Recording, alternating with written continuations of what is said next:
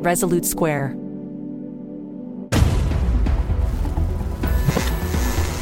There was also maintained what was called an enemies list, which is rather extensive and continually being updated. Democrats want Republicans dead. Where I could stand in the middle of Fifth Avenue and shoot somebody and I wouldn't lose any voters, okay? The women with the least likelihood of getting pregnant are the ones most worried about having abortions. On January 6th of 2021, you had tens of thousands of people peacefully protesting. So, it's not a right-wing conspiracy theory. It's not QAnon. It's real. I'm Rick Wilson, and this is The Enemies List.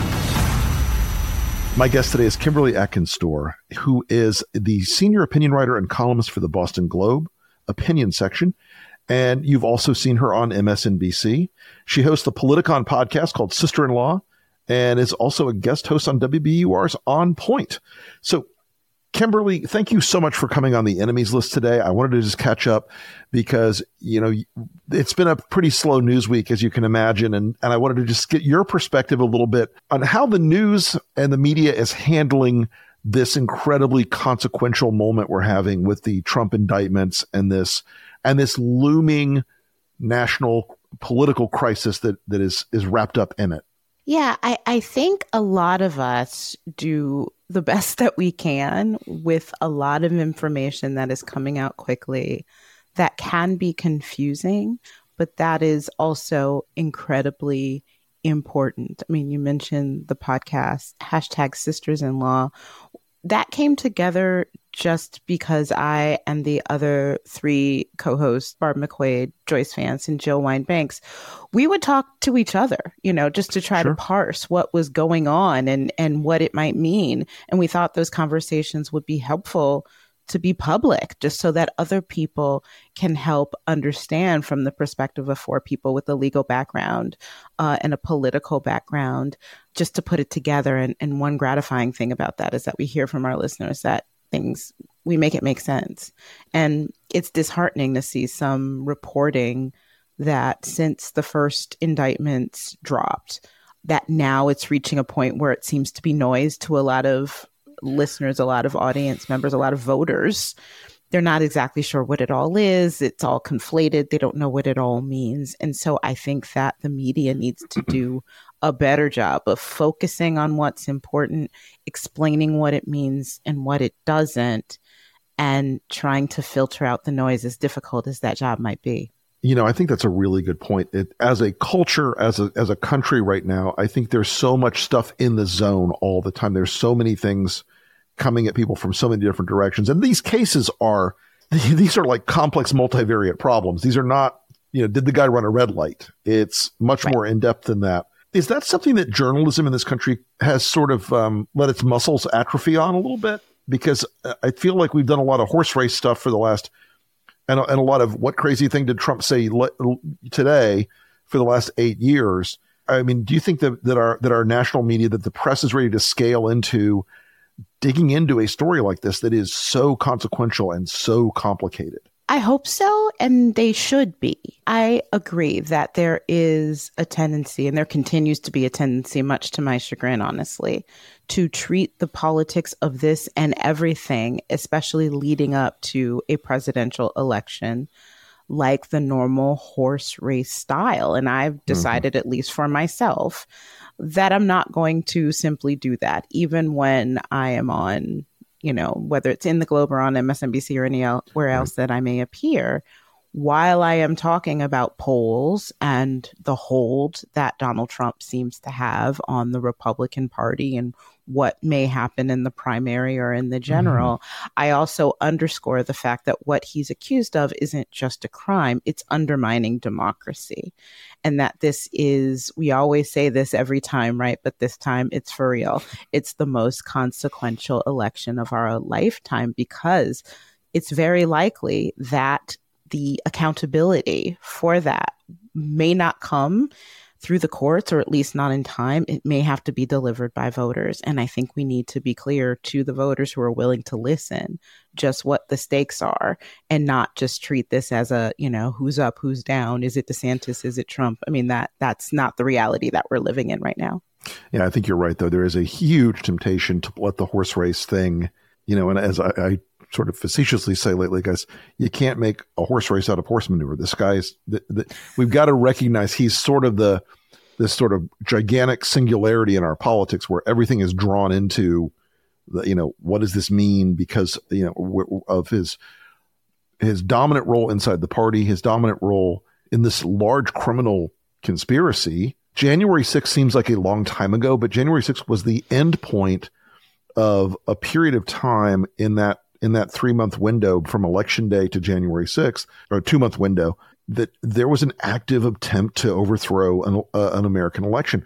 Do you think people, even in journalism, sometimes I feel like there's this yeah, that was that thing that happened, and not a recognition of how consequential and how, if this had gone the other way, if they had succeeded on January 6th, we'd be in a very different country right now, right?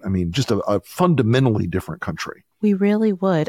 Journalists are not historians, we are looking at what is happening in real time. We were all brought up on if it bleeds, it leads. It's all about the newest thing that's happening and what might happen next. And so in a way, the media is uniquely unprepared or is inadequate to handle what's happening in that way, because context is often lost, and particularly now, with social media and very fractionized media sources.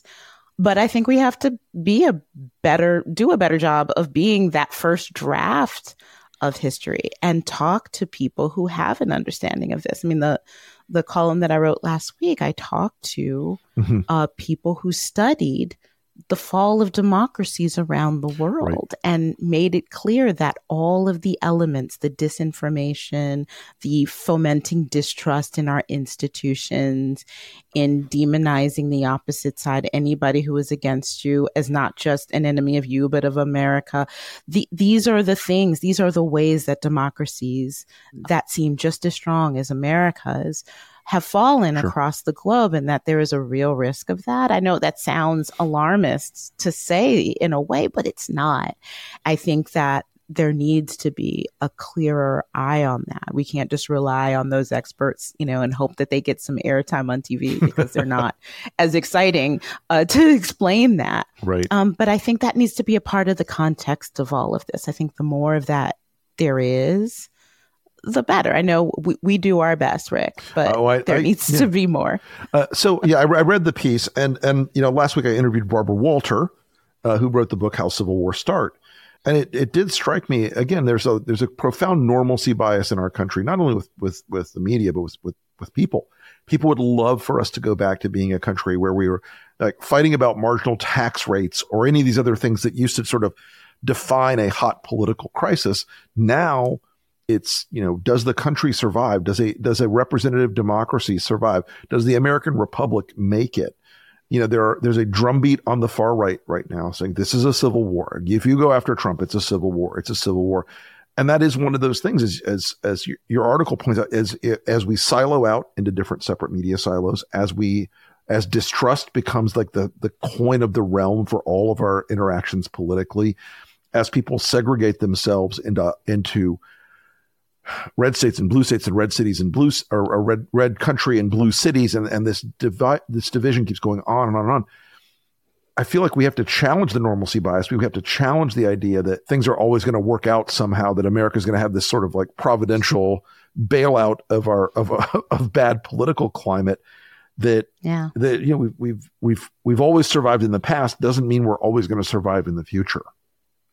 Yeah, that's absolutely right. First things first, right? Democracy is not a self-fulfilling concept. It's something that needs to be protected. It needs to be actively protected. So if you want to talk about tax rates, if you want to talk about small government, if you want to talk about the debt limit and all that kind of stuff, first and foremost, you have to protect democracy. None of those things still exist The ability to have these policy differences won't matter anymore if you don't have the democracy underneath it. One thing that I think is just problematic is that there is not a single leader.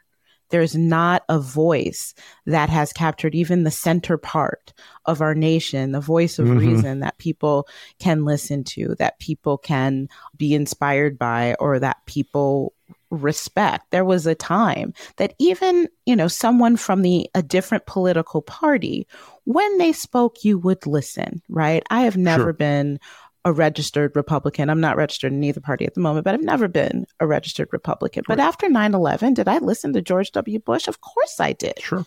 And did he act like a leader? Of course he did. We don't have that anymore. And I think that's one reason why we don't have that clear clarion call about what the stakes are. And that's a big problem. Support for Rick Wilson's The Enemies List comes from Odoo. If you feel like you're wasting time and money with your current business software, or just want to know what you could be missing, then you need to join the millions of other users who switched to Odoo. Odoo is the affordable, all-in-one management software with a library of fully integrated business applications that help you get more done in less time for a fraction of the price. To learn more, visit odoo.com/Wilson. That's odoo.com/Wilson. Odoo, modern management made simple. When I worked for the elder for Bush 41, he respected the opinions of people like Senator Sam Nunn from Georgia and Les Aspin. They may disagree on some of the details. They worked across the aisle on a lot of different things. As the end of the Cold War was happening, that was something that did require a bipartisan solution. And today we end up with these things that are a little bipartisan on the edges, but they're not, but especially on the Republican side of the equation, it's like, yeah, they all want the things out of the infrastructure bill and the Inflation Reduction Act. None of them want to show up at the press conference or have their name on the billboard outside because they're afraid of their own partisans on their right flank will say, "How dare you work with Joe Biden and the communists," or whatever fantasy they have in their head that day about what the purpose of working together is. And I do think that's right. I think it's hard to find people who are, today's version of a John McCain or a Sam Nunn or, stretching even further back, like a Scoop Jackson, or people that you could say I have a difference or two with so-and-so, but I believe, even though he's in the other party, whether it's a Republican or a Democrat, that person believes in the good of America. That person believes that we should be working together to keep, no matter what our differences is, we're all going to stand, shoulder to shoulder for the country. Unfortunately, I think, January 6th showed us that that's not necessarily like a center tenet of the Republican Party anymore. No, there were glimpses of it after January 6th. A couple of Republicans for a moment demonstrated that, but we don't have the person that is standing on the proverbial pile of rubble in downtown New York City. Right. Speaking through the megaphone. We don't have that. We don't have, even in the early Obama era, because I believe the division sort of started in the middle of that from the backlash to Obama's election. But I remember after that election, I was in an office building in an elevator with somebody who I knew was a Republican operative. After Obama gave his speech in Chicago, accepting the result of it, and said to me, "I worked against this guy getting elected, but this is a really cool moment for our country." We are bereft of that right now. And I think that's one reason that we are here. I think, unfortunately, a lot of Democrats have now reached the point where they've reached across the aisle and have their hands bitten enough times to know that that in the current incarnation of the GOP, you're just not going to get very many opportunities. I mean, you see once in a blue moon, a little bit here and there in the Senate side, but in the House, it's just like open warfare. Look, and I'm not saying the Democrats are completely innocent of this and they haven't played the same kind of ball game, but there is a difference. I think that's fundamental right now is that the Democrats have an approach to governance and the Republicans have an approach to power. And it seems to me that right now we're looking at one party that is obsessed with power and control. And, using the power of the state against people. And Democrats are still trying to approach it. Whether you agree with them or not, it's more programmatic and policy driven and philosophically driven than the retention of power and the application thereof. I think that that's a really good way to say it. I think in my latest column, I stated as the attack on democracy is coming from one party and the other party is just failing to do enough about it. This is where we stand, and that is unsustainable. But I think that is it. I mean, even before the attempted coup, I was talking to Democrats about the Supreme Court, back in 2016, before that election, saying, well, how Merrick Garland is on ice. Like, what are you going to do? And they talk about, the importance of the rule of law, and civility, tradition and respect of the. And I'm like, what are you talking about? Republicans are over there campaigning on the SCOTUS, taking it back. They have a plan. What's your plan? There was no plan. It was all about, these theoretical ideas and about what the judiciary should be, and I was really frustrated by that. As were voters, I'm sure, and that's how we got to where we are. No, I think you're exactly right. I mean, I had a conversation with a guy right after Dobbs happened, and he said, "I can't believe Planned Parenthood failed so bad." I'm like, this should not have come as a surprise to you. They told you for 50, and I was never a social conservative, right? That was never my lane in the party. Right. But I'm like, these people told you for 50 years almost what they were going to do. They told you exactly step by step how they were going to do it. And the last step was to find the right window in the Supreme Court and replace as many justices in as quick a time as they could and race these cases through the lower courts. And so it's exactly what they did. Don't be surprised when bad people do the bad things that you've been, that you pretend that gentlemen won't do. In World War I, we started spying on the Germans, and one of the people at the State Department was like, "Gentlemen do not read other gentlemen's mail." Well, when the other country's at war with you, you do read the other gentlemen's mail. You do treat them a little differently. What do you think the Democrats, just if you could influence how they think about this moment, about how they, not just politically, but how they communicate about their objectives, what would you encourage them to do? I would encourage them to be more fearless. I mean, at this point, I am tired of arguments about, well, if we make this move or we try to pass this reform, then they're going to use it against us once they take, they're going to do that anyway. Right. Like, you can't be worried about that. Right. You need to focus on doing what is right. Focus on doing what is just, even if it is not what you thought before we were in this crisis was politically expedient or could backfire on you. Everything has already backfired. There is no more room left for it to backfire. Act boldly, protect voting rights, protect election work. I mean, read these indictments and see all of the things that went wrong. The attempts to influence election workers, the Ruby Freemans and Shay Mosses of our country. Yeah. In ways to try to influence and threaten. I'm really tired of hearing how Trump asked for 11,000 and some odd. No, he threatened. We heard that call. He threatened Brad Raffensperger with being charged criminally if he did not join in this conspiracy. Right. He coerced and threatened him. We need to protect against that. We need to stop the kind of gerrymandering that sort of made this unequal minority rule that has enabled this. We have to strengthen the pillars of our democracy. We have to fix the impeachment power, because we could have avoided all of this if we had a strong impeachment power. Yep. So that's what if Democrats are, by and large, with the exception of the few, the only folks right now that are focused on this, they need to do it, and they need to make clear to the American people what they're doing and why. I think that's a really good point, is that being fearless about this stuff, being fearless in the defense of democracy, that to me, it's the right moral thing to do. It's the right political thing to do. And it's the right thing as a patriot to do. Is, again, like you said, this is not going to, the democracy doesn't run itself. It requires people to do the work every single generation, every single time. It doesn't just skate down a path forever and ever without investment and effort. And to a great degree, you're right. You look at the Trump case, and I'm not a lawyer, but I read the indictments, and this thing was so broad and systematic and ranged from the most boring legal maneuvers to, again, the threats against people like Ruby Freeman and Shay Moss, which to my mind, I am looking for the comeuppance for my old boss, Rudy Giuliani, and the rest of those people that threaten them at a level I can hardly tell you, because they represent the kind of people, thousands and thousands and thousands of folks who go out and do the election work. That's democracy. That's like hands-on democracy.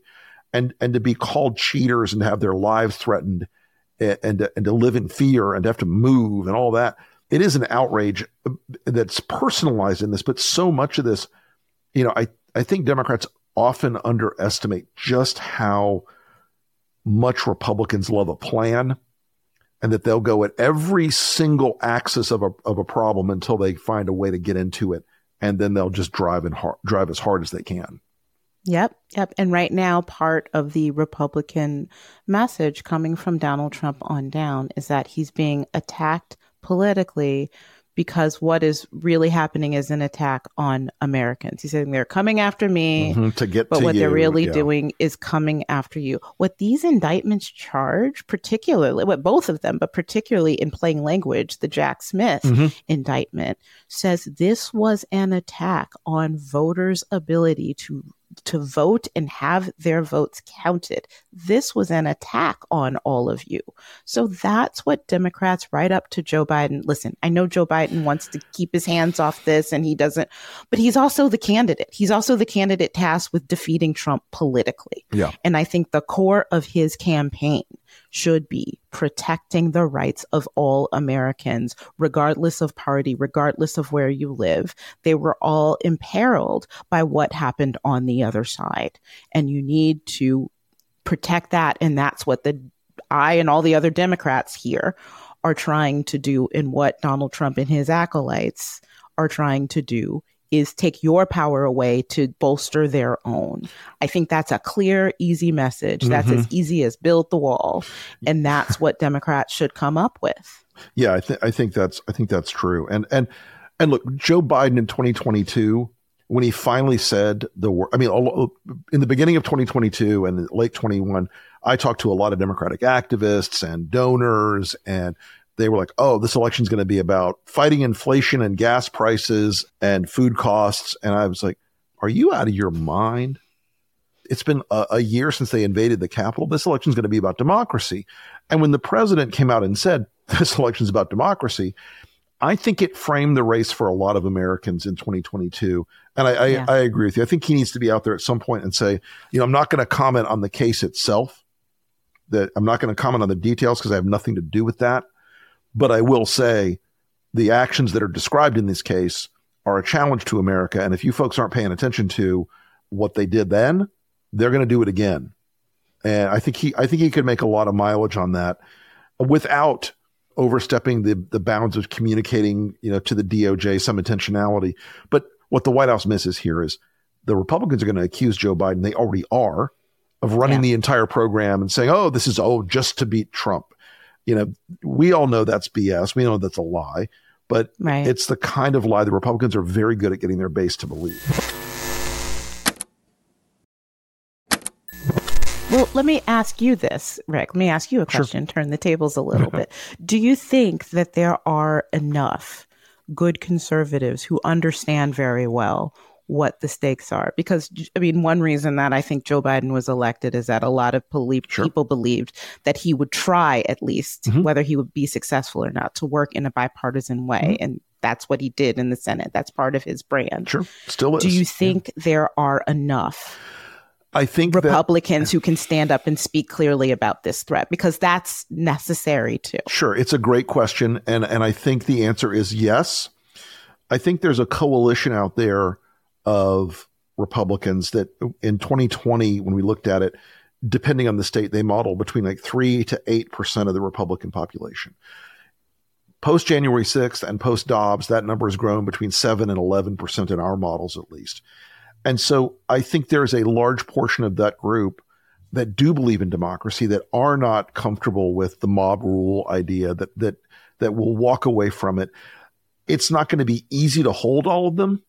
That's the work of persuasion, where folks who are basically like me and a lot of my associates, we look at Trump or his clones like DeSantis as not as a return to Republican power, but as a branching off into an authoritarian darkness for this country that nobody of good faith or patriotism can accept. So I think there are enough of them out there.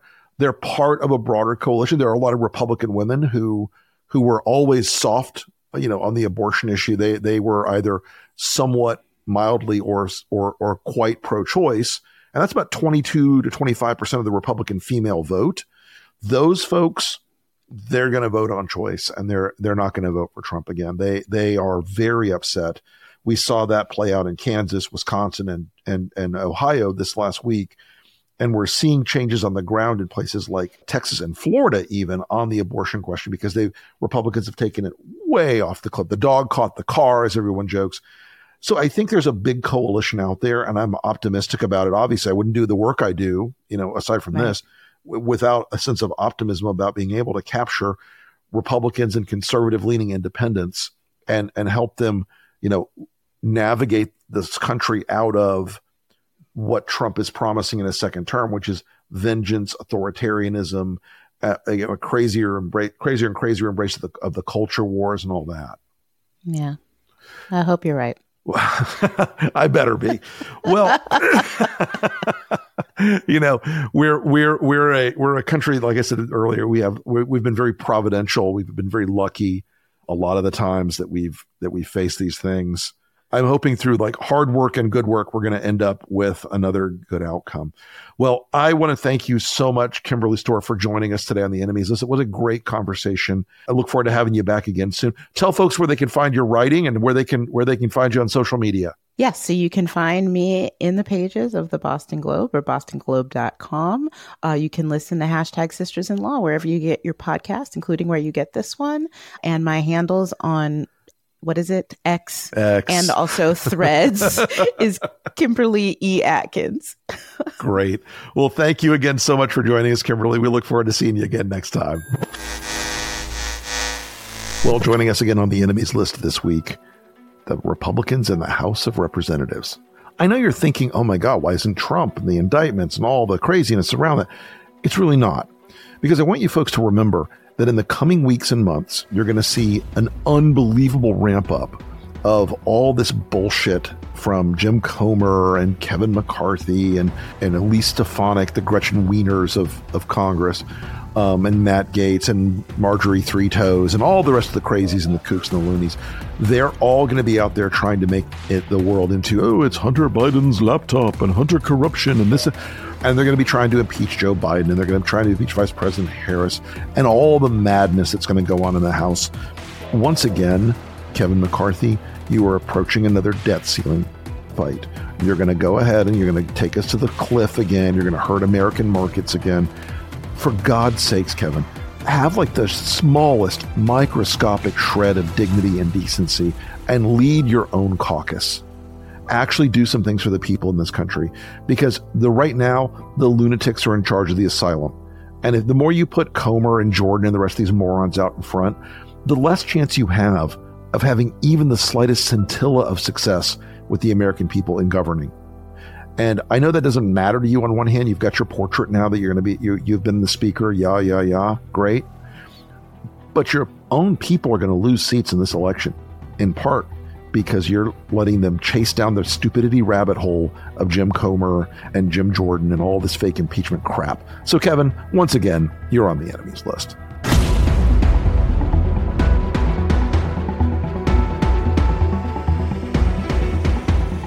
Thanks again for listening to The Enemies List. If you have any comments, questions, or if there's someone you'd like to hear on the podcast, hit me up on Twitter at @TheRickWilson. Thanks again for the wonderful support you've shown the pod. We're growing fast. It really helps if you will share this with your friends, your family, and anyone else who, like us, is trying to save democracy. While you're at it, if you could rate and review the podcast, I would be very much appreciative. I know this is the sort of thing you've heard a billion times. Please rate, review, like, blah, blah, blah. but you need to do it. It really does help us a lot. We are slaves to the algorithm, my friends, and if you do this, it will help get the pod out further. Anyway, thanks again for listening. I'll see you next time, and remember, whatever you do, stay off the list.